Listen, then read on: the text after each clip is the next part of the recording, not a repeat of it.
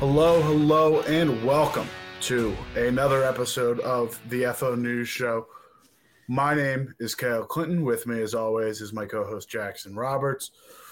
Jackson, we got some real news today. We got to, a lot on the injury front, as seemingly always. It feels especially present this week, but we've got a lot to dive into. I'm going to tell you what, Kale, it feels like the first week of actual wire-to-wire news coverage. You know, we like talking about Pro Bowl nominations and field news, as it were, with logos at center field, but it's a legit week. We've got a lot to break down. So let's not delay. Let's dive right into that because I'm on the exact same page with you. Let's start out with what's going on in Florida right now with Hurricane Ian. Upgraded to a Category 5. It's just made landfall this morning in Sanibel Island in southwest Florida, right around Fort Myers on the west coast. Only reason we're bringing this up is the Tampa Bay Buccaneers currently are involved in their practice schedule. They've moved their facility to Miami to get their practice in. They'll be playing the Kansas City Chiefs on Sunday night. And as of now, between violent weather conditions, potential power outages, that game may be in jeopardy. The opening that they have right now is the U.S. Bank Stadium in Minneapolis, Minnesota, has opened its doors and offered its services if the game needs to be hosted there. Jackson, that'd be quite the trip. We're wishing for safety for everyone in Florida at the moment, but in terms of just Sunday night football action, that could be a bit of a sight. I would be very curious to see what a crowd looks like for a Bucs-Chiefs game in Minnesota with very little warning. Bucs fans are probably not – it's probably not the smartest move to travel right now. Football fans are crazy. They'll do it, but probably not the smartest move. So I don't know exactly what we'd be looking at there. Yeah, this is one of those rare instances where – we talk about football on the news, but this is more like a real news item that's just having an impact on football. And obviously, like you said, our first order of business is to make sure that everyone's safe. But since it does affect football and since we do have to talk about it, I have no idea what that game is going to look like. I don't know where it's going to be. And it could be, we saw all sorts of weird environments with the COVID season in 2020. But apart from that, kind of unprecedented. Yeah, and we've seen massive weather displace football teams before for extended periods of time, and hopefully crossing our fingers that this is not one of them. Let's flip over to one of the other football teams in the state of Florida, the Miami Dolphins, coming off a pretty impressive win against Buffalo Bills. Not only not winning with their offensive firepower, really showing off their defense, but taking down the number one overall team in total DVOA. Little story still coming out of that game. You may remember Tua taking a late hit from Bills linebacker Matt Milano. Shaky when he got up, a little bit wobbly. Was looked at on the sidelines for a concussion.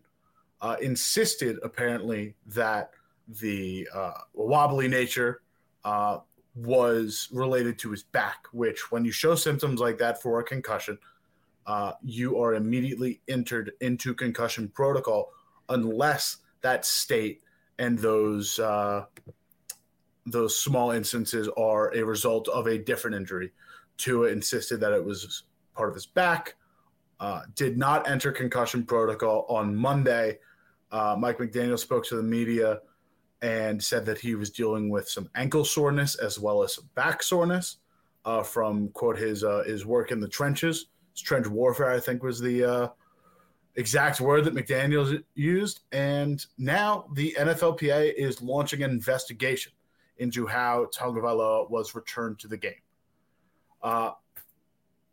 Jackson, if he's currently slated to play on Thursday night against the Cincinnati Bengals, do you have any sort of, shakiness in the state of how Tua can probably play throughout this game, or – I just want I think my number one thing coming out of all this story is I hope this is a legitimate investigation, because I just want to, when you see someone bang their head against the turf and then immediately get up and wobble, that I've never heard of a back injury like that. And he's passing it off as, something came loose and I just lost my bearings for a second. And that may well be true, but I just want the investigation to actually explore whether, that was a thing and whether measures were taken on the sideline to make sure that he was, not seeing stars. But as far as Thursday goes, I am a little bit concerned whether it's a concussion or a back injury, in that Tua was looking really good in the first half of that game before he gets hurt.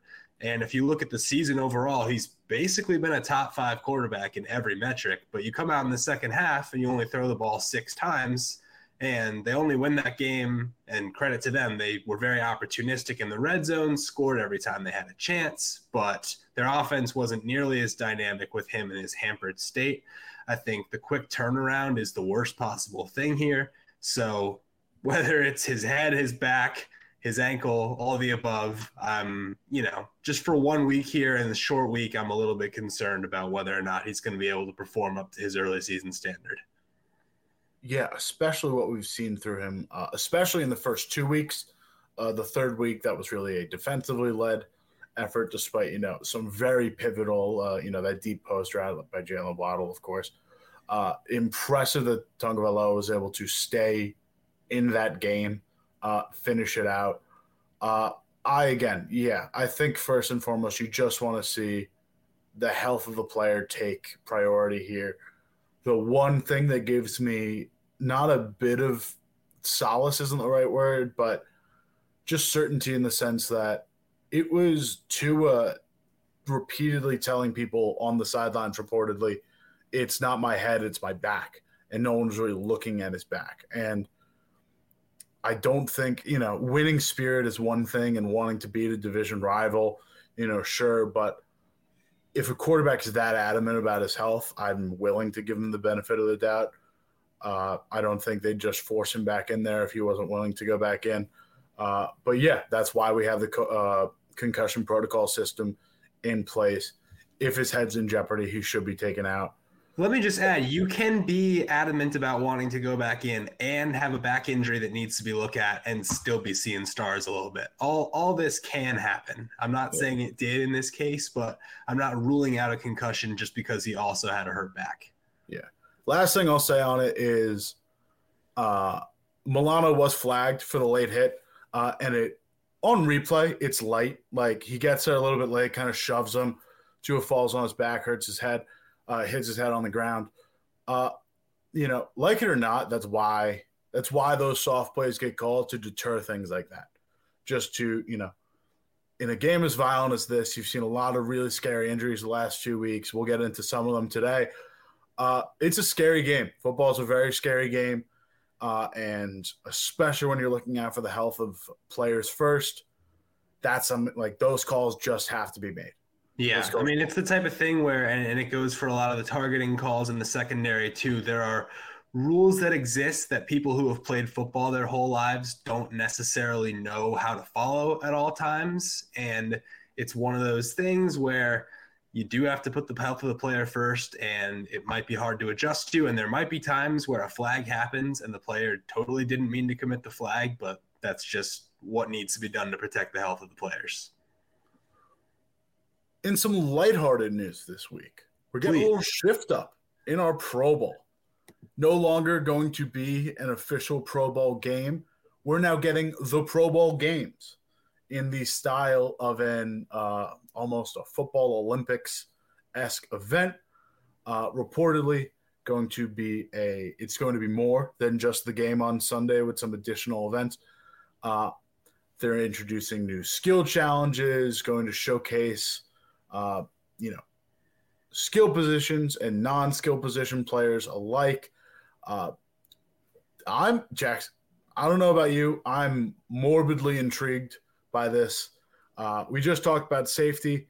In a game like this, it feels like football is the only sport that has not gotten their all-star game right, outside of Mac Jones running 80 yards on a dead play and doing the gritty in the end zone. I can't remember a highlight from a Pro Bowl game outside of the Sean Taylor tackle on special teams. And plays like that aren't happening in football anymore. especially in all-star games. How do you think this is going to sort of shake out in terms of, you and I have talked about, like the wide receiver touchdown pass or the touchdown catch onto the big pad that they did last year. Is there anything you're looking to see? Do you think this is going to be a good idea in general? Is the Pro Bowl salvageable? I'm throwing a lot at you here, but give me what you can on the Pro Bowl. So I think the number one thing that this needs to accomplish, if it's going to be deemed a success, is get the actual Pro Bowlers who their teams make the playoffs and they've been eliminated, get those guys to the Pro Bowl. I don't know if it's going to work or not, but it gives you a better chance than having a tackle game. Because it's obvious to me that if you're Aaron Rodgers or if you're Russell Wilson or whoever you are, and you're on the wrong side of 30, your team just got eliminated this week, you're not going to go sign up to put the pads on and get hit by JJ Watt. That's just not something you're going to do. So if this can get, the marquee quarterbacks, the running backs, the receivers, whoever it may be, the guys who are the biggest names in the league to this Pro Bowl event, as it were, that's what this needs to accomplish. Because as much as I love Mac Jones, I don't think he needed to be a Pro Bowler last year. It's just that every year we end up with like half the quarterbacks and 25 wide receivers and, whoever else named to the Pro Bowl. And it's not like I'm okay with guys getting accolades. It happens in other sports too, but you need the marquee names to be there. As far as the events go, Kale, I love that wide receiver pad event. I love dodgeball. I can't remember if they did sort of the obstacle relay race last year, but that was always one of my favorites. The one where it's like 4 guys that kind of do like a little chain of events. So get all that involved and put a point system in place and let's get rocking. Yeah, make it a vacation for the guys. Make it fun for everyone watching. Try and get some cool stuff done. Make it a spectacle. The one thing I'd like to see, just bring back the old quarterback skills competition. Hitting the targets is fun, and even like, I don't know, the field goal kicker tic-tac-toe. Like when you make a big ridiculous spectacle out of it, you can just enjoy it for the novelty, right? Like, it's not going to be too bad. I don't know. I'm optimistic. I think it's the one sport that has yet to figure out how to manage putting out a decent product without sacrificing the health of its players. If you keep doing it in Hawaii or doing some warm weather places, you can make it work. It's at Allegiant Stadium this year, so we'll see. But let's avoid any violent incidents in Las Vegas this year at the Pro Bowl if we can. That would be another number one goal, get the good players there. Number 2, no violent incidents. I think we'll be figuring that one out as we go. It's a bit touch and feel from there. But, hey, I'm excited for a little bit of change. In personnel news, the Buffalo Bills, who came into that Miami Dolphins game pretty banged up and left in even worse shape, now signing Xavier Rhodes to the practice squad, the potential to be elevated. Need some depth in that cornerback room at the moment. Rhodes, 2017 first-team All-Pro, 3-time Pro Bowler, spent his last 2 years with the Colts. Was doing pretty solid. He's 2 years removed from a season where he allowed 6.9 yards per pass attempt allowed. That's 27th in the league in 2020. Last year allowed an ADOT of 10.6 and a 53% success rate. A little bit less of a performance, but for where he's being asked to play, Jackson, what do you think? Because I still think, with Christian Benson being sidelined with a broken hand, Dane Jackson still healing up from that brutal hit in week 2 on Monday Night Football, losing not only Micah Hyde for the season, but Jordan Poyer for an extended period. Trey White is still recovering from last year's injury. What do you make of the addition right now? I think I'm first of all, I'm a little bit surprised that Rhodes wasn't on a team heading into the season.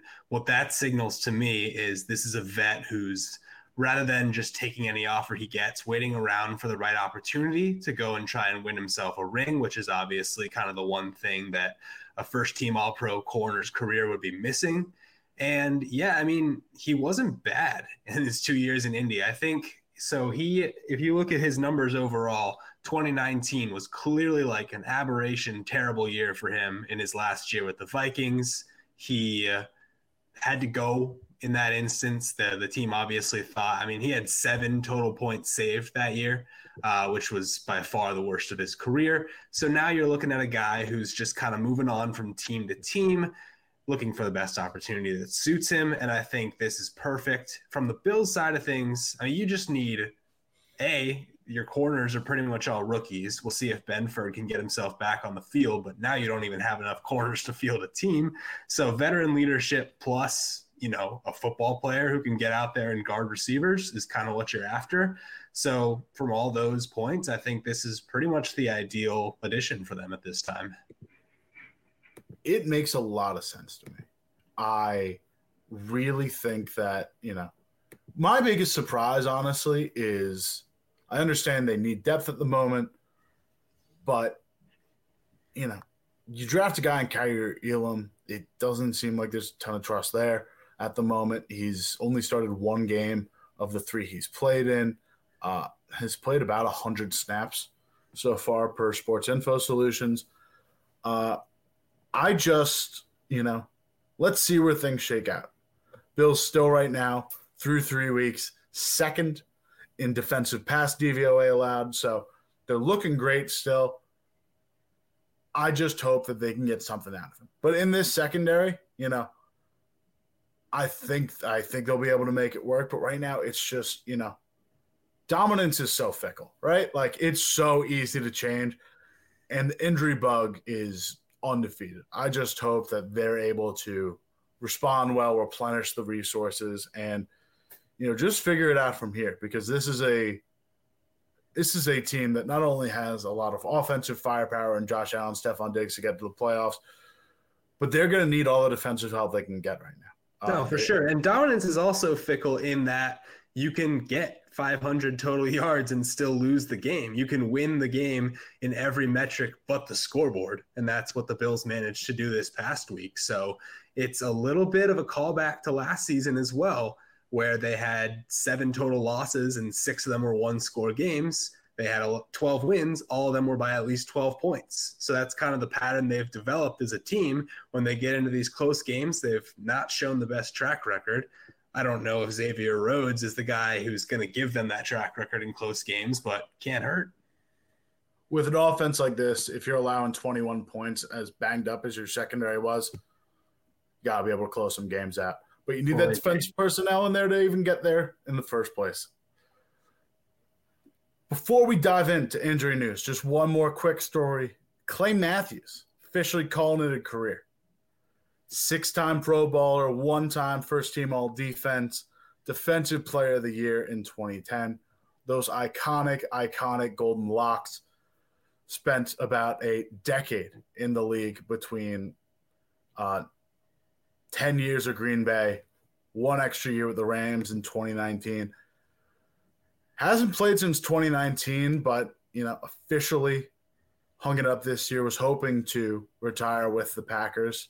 Didn't seem to work out that way. Jackson, any fond memories of Clay Matthews? Because maybe it's just watching him, sling his hair back, dumping it in the Gatorade cooler. But I was gonna say, can it be hair commercials? It might have to be hair commercials.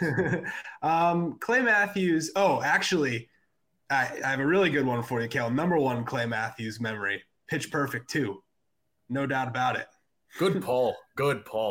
Yeah. He can't think of a country song to sing, but boy, can he do what was it? Man, I should not be forgetting. Oh yeah. I don't think you can handle this. Clay Matthews rapping it out. Bootylicious. The one thing that, throughout the 2010s, Green Bay to me was Aaron Rodgers on the offensive side, Clay Matthews on the defensive side. Just all over the place linebacker play, played with an aggression and a fervor that really stays with you. You know, when you get to watch an iconic linebacker play the game, that, you know, it's the quarterback of a defense. That's what sucks you in and starts allowing you to learn more about the defensive side of the ball. And Clay Matthews, along with Dante Hightower later, was one of the first examples of like great defensive play that I truly remember and truly stuck out to me as like, oh no, it's not just, you know, the quarterback and what he's doing on offense. This is, you know, defense is an art form, and Clay Matthews had a real good nose for the ball that made defense fun to watch. Yeah, and might I add, not that he didn't have a very strong overall career and that he played for a reasonable amount of time and was very good for that amount of time, but he burst onto the scene and was kind of at his best early on in his career.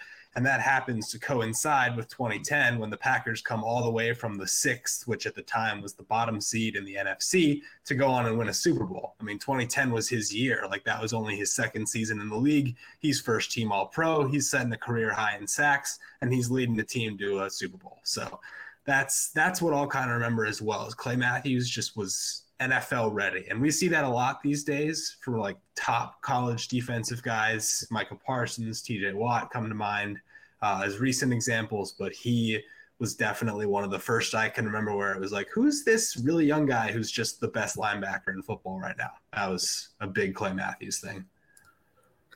Pivoting into injury news, our least favorite topic to talk about every week, but it also occupies a lot of the show. Well, it's been a theme of the show. It's a rough game, but you got to manage somehow. Let's kick it off with Patriots quarterback Mac Jones. Suffered a high ankle sprain in the Week 3 game against the Baltimore Ravens. He wears emotions on his face, Jones does, in a similar way that Eli Manning did, but he looked like he was in a lot of pain leaving that field. Reported that he's got a pretty severe high ankle sprain. Hopes that he doesn't get surgery. If he does, it would be the tightrope surgery that really expedites high ankle sprain injuries. It involves some suturing of muscles to the bone itself. It's a procedure that was pretty popular at Alabama while Jones was there. Both Tua Tagovailoa and Jalen Hurts underwent the surgery. They came back within 4 weeks each from their respective high ankle sprains. Right now, there's uncertainty about whether Jones can go. Assuming right now that he can't, Belichick said that Brian Hoyer, that is set to be the starting quarterback for the Patriots against the aforementioned Green Bay Packers. I'm very curious to see what the timetable is on this. It doesn't look great. Jackson, if Jones is out more than a month, it's already shaky as is. It feels like this is pretty much a scrapped year if Jones misses, more than a handful of games. I would agree. I think that you can afford to lose this Packers game and still have a long shot chance at a playoff spot, but anything beyond that where Mac Jones isn't in there, you're starting to slip into really shaky territory. The Patriots currently sit at about a 22% chance to make the playoffs according to our latest model, so not great. And that also, they had the second biggest drop-off this week in terms of playoff odds, where they were sitting at 45%. So that's a loss coupled with an injury that really makes up for just a big hit to a team's season outlook. And the Patriots, I will say the schedule eases up a little bit. I think when I sit down at the beginning of every season and just sort of pick every game for fun and see where I think things are going to go. And I actually had the Patriots starting 1-3 and then winning 6 of their next 7. But I was assuming Mac Jones would be healthy. And I was also maybe assuming that they might get a little bit more out of their receiver room. Maybe I didn't realize that Matt Patricia was there, even though all the news reports said he was. So, it's a bummer. You want to see a team go down. If they're going to go down with their full cavalry of options. As much as I love that Brian Hoyer's real first name is Axel, I don't really trust him to win you any football games at this point in his career. So Yeah, it's rough sledding for the Pats. There's really no way to say, there's really nothing positive to say about where they are in their season right now. I'd be remiss not to mention this Belichick quote. This comes from Alex Barth at 985 The Sports Hub in Boston. Question: does Mac Jones have a high ankle sprain? Bill Belichick: what do I look like? A doctor? An orthopedic surgeon? Day by day. Well, that's the latest on Mac Jones and his status. Giants receiver Sterling Shepard took a scary non-contact injury, was carted off the field during the Monday Night Football loss to the Dallas Cowboys. It has now been revealed per NFL Network's Ian Rappaport that Sterling Shepard has torn his ACL and will be done for the year. Sterling Shepard was just recovering from an Achilles tear. He's in the final year of a 4-year, $41 million contract with the Giants. There's a void year attached in 2023, but in terms of his playing time, that is spent. Jackson, that turf at MetLife is a problem. The 49ers complained about it in week 2 last year, where a lot of different players went down. They talked about potentially resodding it. Players had mentioned it's too soft, it's too loose. Maybe that's just the way it is. But a turf that has claimed several lower body injuries at this point has claimed yet another, and this time it affects the team, one of the 2 teams that actually plays there. You got to feel for Sterling Shepard in a situation like this. You really do. And when you see the entire league on Twitter just kind of butting in on the situation, I mean, Odell was the most vocal about it, but it's clear that there's a problem with that turf specifically, but also with turf in general. It's the only league that does this, right? Like, I suppose you could think about like some MLS teams, some NWSL teams, but in general, I mean, turf is just pretty universally acknowledged as the inferior surface and a cost-cutting move. So I suppose that, since the NFL is an all-weather sport, that's sort of the leg they have to stand on in terms of having turf in the game.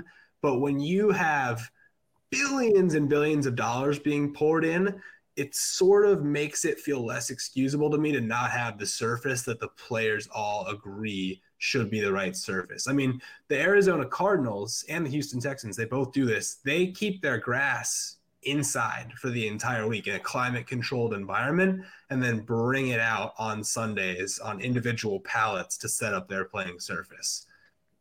Might want to think about doing that if you're other teams and you have turf that's claiming your guys' Achilles and ACLs. One statistic to add, this is from the NFLPA directly and President J.C. Tretter. Based on NFL injury data collected between 2012 and 2018, artificial turf is significantly harder on the body than grass, and also results in I believe the number is here it is. Specifically, players have a 28% higher rate of non-contact lower extremity injuries playing on turf. Of those non-contact injuries, players have a 32% higher rate of non-contact knee injuries on turf and a staggering 69% higher rate of non-contact foot and ankle injuries on turf compared to grass. So until this becomes truly endemic, I don't know what change will come. However, that sounds endemic. Pretty damning bit of evidence there. It is endemic.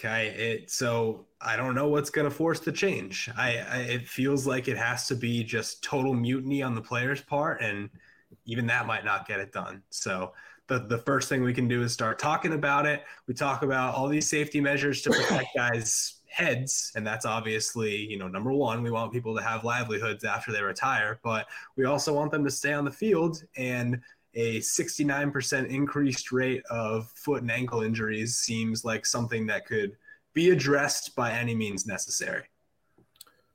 Moving on to, speaking of endemic, a Los Angeles Chargers team littered with injuries. We'll only be covering a handful here, but this is also should be kept in mind.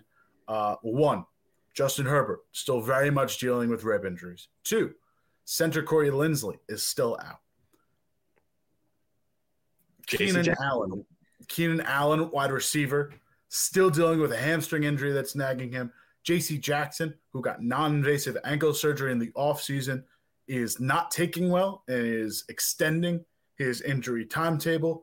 But these are not the injuries that we'll be talking about today. Jalen Guyton, the third receiver on the roster, currently out with an ACL tear, done for the year. Left tackle Rashawn Slater. We'll focus on that one in a bit, but out for the year, torn bicep. He will be replaced by Storm Norton. Joey Bosa has a serious groin injury and is out against the Texans, will be a week-to-week injury status. Jackson, this was a preseason favorite for a lot of players, or a lot of media members and fans alike, as a team that was going to come out of a loaded AFC that had spent a lot of their offseason retooling and getting the personnel they needed. And like we said about the fickle state of dominance, the veneer of greatness around the Chargers always peels back by like week 4. It feels quicker than ever this year with so many major names for this Chargers team ruled out for either extended periods, the year outright, or are going to be dealing with injuries that nag them for weeks. Well said. You don't want to legitimize curses in professional sports, but I think we might be dealing with one on the part of the Chargers at this point. I talked about the Patriots, the hit to their playoff expectancy this past week. The Chargers had an even bigger one, the biggest one in the league. They went from being 70.6% chance to make the playoffs all the way down to 44.2 following the 38-10 loss to the Jags. And it's easy to see why, because that factors in not just the results on the field, but the guys who aren't going to be there. You look at Rashawn Slater, the Chargers are second in the league in adjusted sack rate so far, and Rashawn Slater's their best offensive lineman. Now he's just gone. Joey Bosa, one of the best pass rushers in the league. He's just gone. We don't know for how long. So it's really one of those things where you don't want to say the Chargers are cursed, but we just talked about 7-8 major injuries that they've had through 3 weeks out of the season, like in every possible positional group at every level of the roster. Feels like there might be a curse there. And also shout out to CCX3 in our YouTube comment section. SoFi, also artificial turf. Can't definitely say that's not playing a factor here in all these injuries. May have in Guyton's, may have in Allen's, likely Bosa's as well. But you could say J.C. Jackson. I mean, he's been playing on turf in Gillette his whole career. Who knows what kind of effect that's had?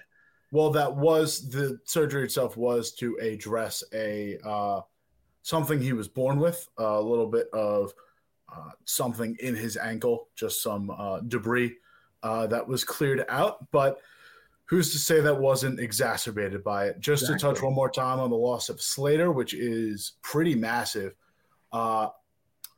Slater's averaged around a 2% blown block rate throughout the entirety of his career, was well on pace to repeat a pretty strong rookie season. His replacement, Storm Norton, also started last year for the Chargers. He allowed a 4.2% blown block rate as a starter and a 5.6% blown block rate in pass pro. So big downgrade there for the Chargers, a team that especially needs quarterback help, quarterback protection to help out their quarterback with injured ribs. I don't know if it can be overstated the impact that a 2 to 3% jump in blown block rate can have on an offense, particularly if you've got a quarterback whose health is already in question. You don't want that guy taking more hits. He's going to be taking more hits if that doesn't get cleaned up immediately. Absolutely. It is they haven't quite reached last year's Ravens status in terms of adjusted games lost, but through 4 weeks, it's something I'd certainly keep my eye on.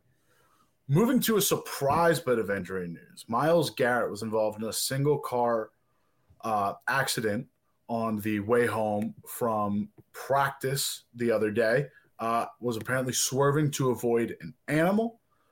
as of right now, was taken to the hospital and I believe dismissed. He and an unnamed female passenger both sustained non-life-threatening injuries. Garrett specifically sustained injuries to his shoulder and bicep. Unclear yet as to if Garrett will miss time. Just an addition from the Ohio State Highway Patrol. The car flipped several times before coming to a stop. Both Garrett and the female passenger were taken to the hospital. Non-life-threatening injuries. Should be noted that neither drugs nor alcohol were factors in the crash, and both passengers were wearing their seatbelt. Scary bit of injury news. Not much to add at the moment because we don't know about an injury timetable. But just good to see that, nothing serious was happening, that this wasn't an incident of reckless driving. We've had a few too many of those amongst NFL players in recent years. So it's just good to see that Garrett is okay and that they were operating safely during the time of the accident. Yep. Just to add to that, the end of the Browns statement on Garrett says, currently our focus is on providing Miles the medical care needed for him to return to football activity. Although we hope to have him back soon, his availability for Sunday's game in Atlanta will be evaluated by team doctors throughout the week. So we don't know what, this means from a football standpoint necessarily yet. Could be he doesn't even miss this game. We just don't know. But I think the number one takeaway from a story like this is glad there weren't any external factors involved. Glad he's safe. We'll deal with the football part later. Obviously, Garrett is, a huge impact player for that team. But I think the main factor is just glad everybody's okay. Hopping across the pond to foggy old London town. Are we? Is that what we're doing now? The Saints are dealing with a litany of injuries at the moment, especially on the offensive side of the ball. Jameis Winston was given the day off from practice, not present. He's been dealing with what has been called a pretty painful back injury.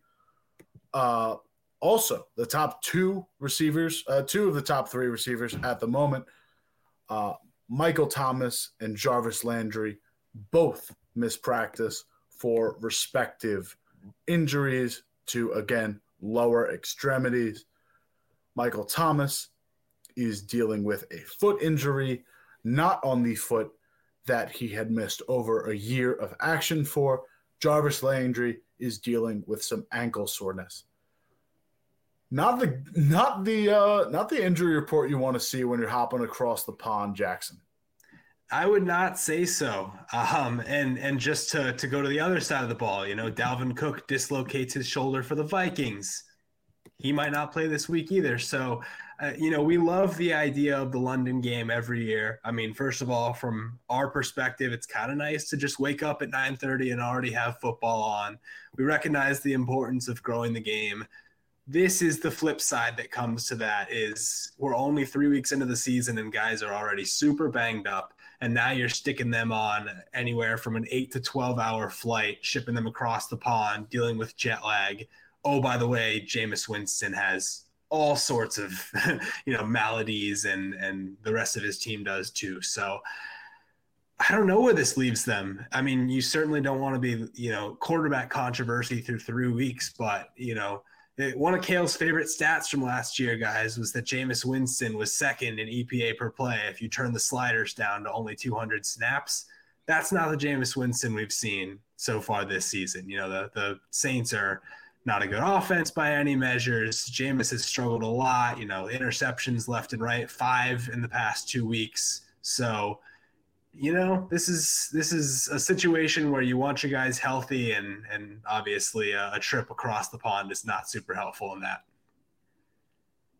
I forget how long ago it was, but the launch of the NFL international fandom during the offseason this year and the exploration into further international games reminded me of a Colin Cowherd segment from a few years ago. I think we're thinking of the same one. He laid the stage for international play with the caveat that all 32 teams would participate. It would be an expansion of the NFL schedule. and would offer teams 2 buys, and one of your buys would come either directly before or directly after a international game. And with the amount of, the international element aside, with the amount of injuries that we've seen in recent weeks, I think a second buy is becoming a little bit more necessary. That's an argument for the next CBA, though. Continuing to cover, we already mentioned Dalvin Cook in this. DeAndre Swift, 2 injuries at the moment. Team says he could, quote, benefit from staying out until after their week 6 bye. Swift's currently number 1 in DVOA and 5th in DYAR at the moment. Good opportunity for Jamal Williams. But beyond that, that is a big blow to a Detroit Lions offense that has looked surprisingly potent through the first 3 weeks of the season. Yeah, I mean, Swift's been a huge piece of that. So has obviously Amon-Ra St. Brown.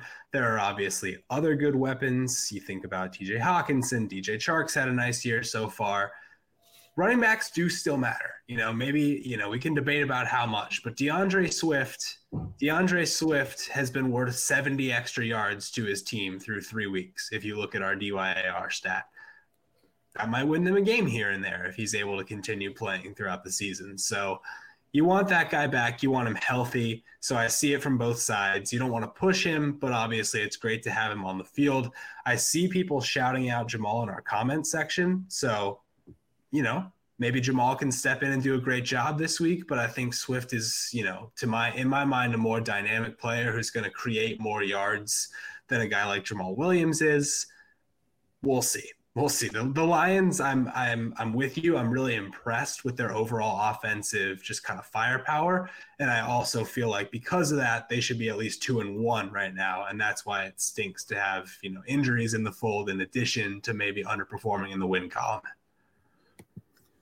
The Detroit Lions are currently a surprising 7th in total offensive DVOA with a 5th best rushing DVOA. That is with obviously Swift and Williams both in the fold. Moving over to the New York Jets. Jets fans, I got some good news and some bad news. Good news, Zach Wilson back. Cleared by doctors to play as early as this week's game against the Steelers. Jackson, I don't know about you, but I've liked a lot what I've seen out of the LaFleur offense. Garrett Wilson looks special.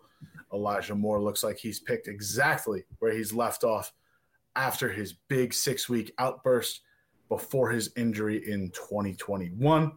Bad news, though. Another left tackle headed to IR. George Fant, knee has not recovered from surgery as the Jets had hoped. Going on IR, set to miss, I believe, at least a month. Jackson, I get you've got to be excited about the Jets having their quarterback back because as surprising as Joe Flacco has looked, week 3 was basically, that image of Flacco coming back down to earth.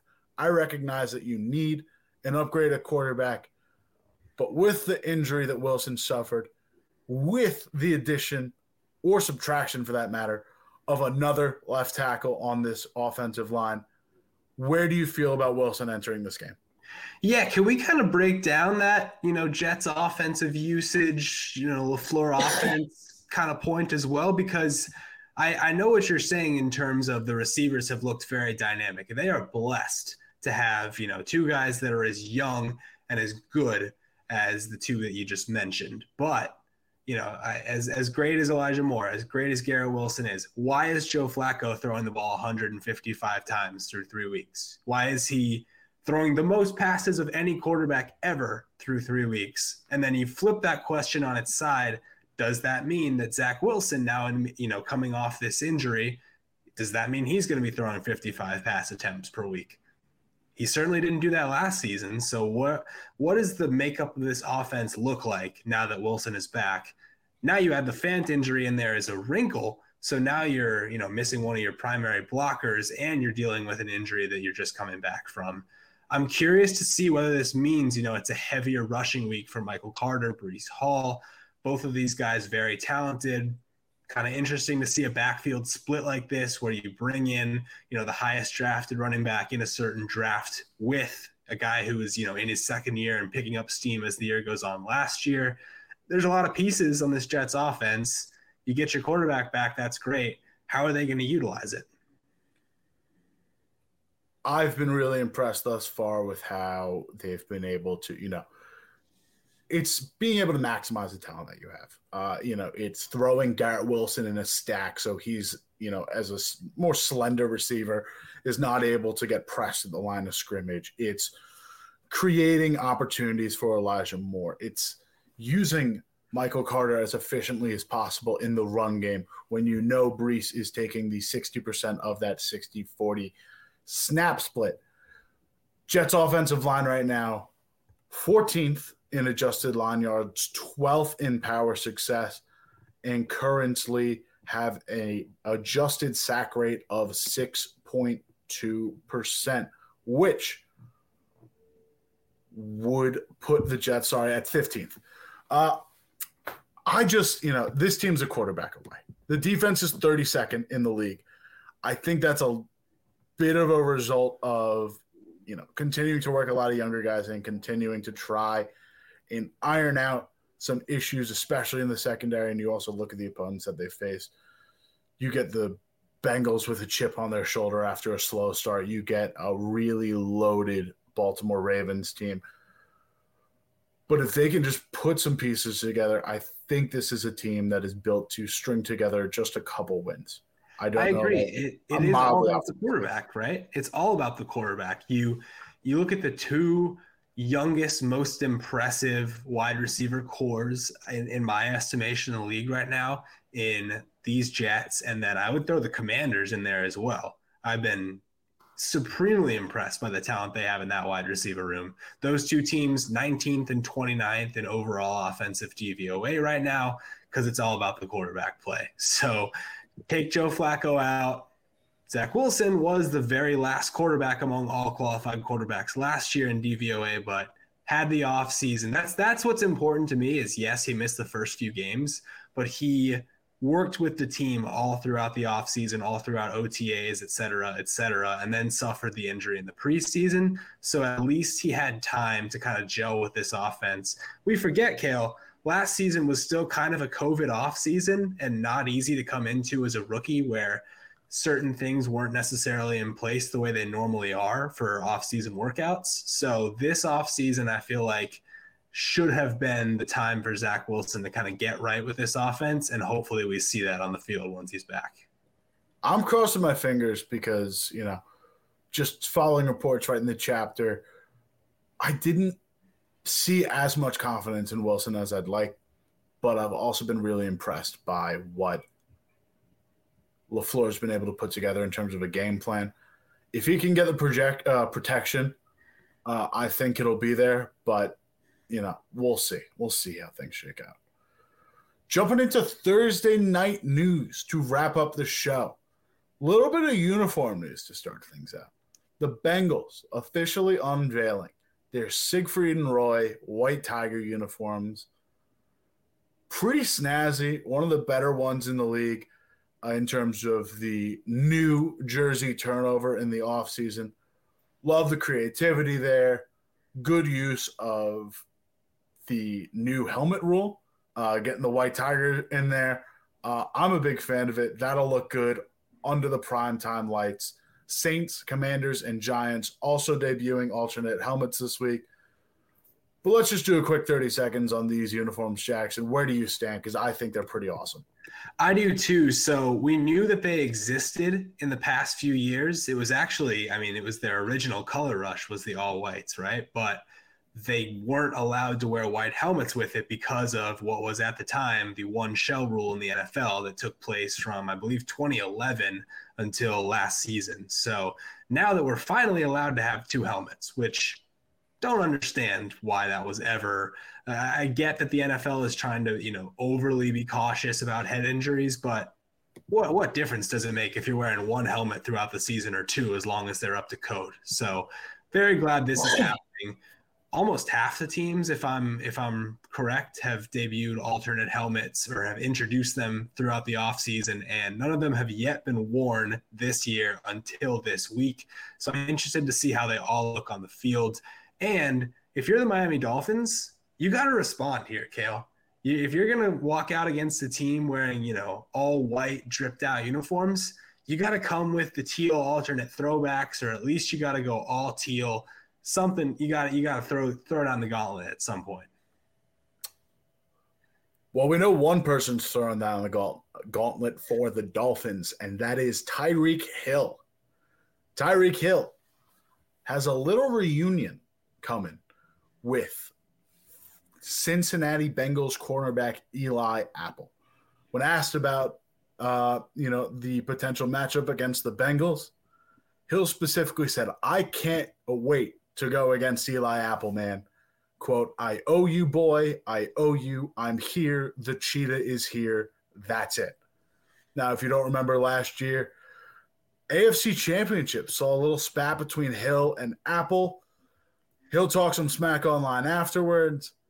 He got an earful come Super Bowl time, allowing the game-winning interception. Bengals secondary has their back, though. Jesse Bates, safety for the Cincinnati Bengals, spoke up afterwards, according to Ben Baby of ESPN. If somebody comes after Eli, he comes after all of us. We're all up for the challenge. Jackson, fireworks on Thursday night. Not only a big uniform debut, but a really fun receiver cornerback matchup that is sure to be explosive. I mean, I don't envy Eli Apple in this situation, Cale. He, it's not like he's one of the worst corners in the league, but he's certainly not the cream of the crop. You have to take on Tyreek Hill, the fastest man maybe ever to step on a football field.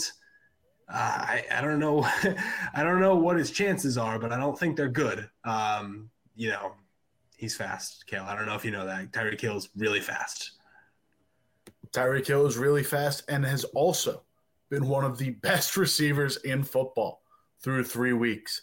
And the Bengals have to worry about Jalen Waddle screaming around in the secondary as well. So it's not like they're going to be able to give him maybe all the help you would want to in a matchup like this. Apple and the Bengals really, really have their work cut out for them. And I'm excited to take it all in on this Thursday night. But that does it for us. That does it for us today, Jackson. We've covered a lot in here, some real news. I don't know about you. I'm talking about the Pro Bowl games and talking about this Thursday night football. I am fired up for the rest of the week and beyond in this season. Any closing words before we exit? Football is the best. That's all I got to say.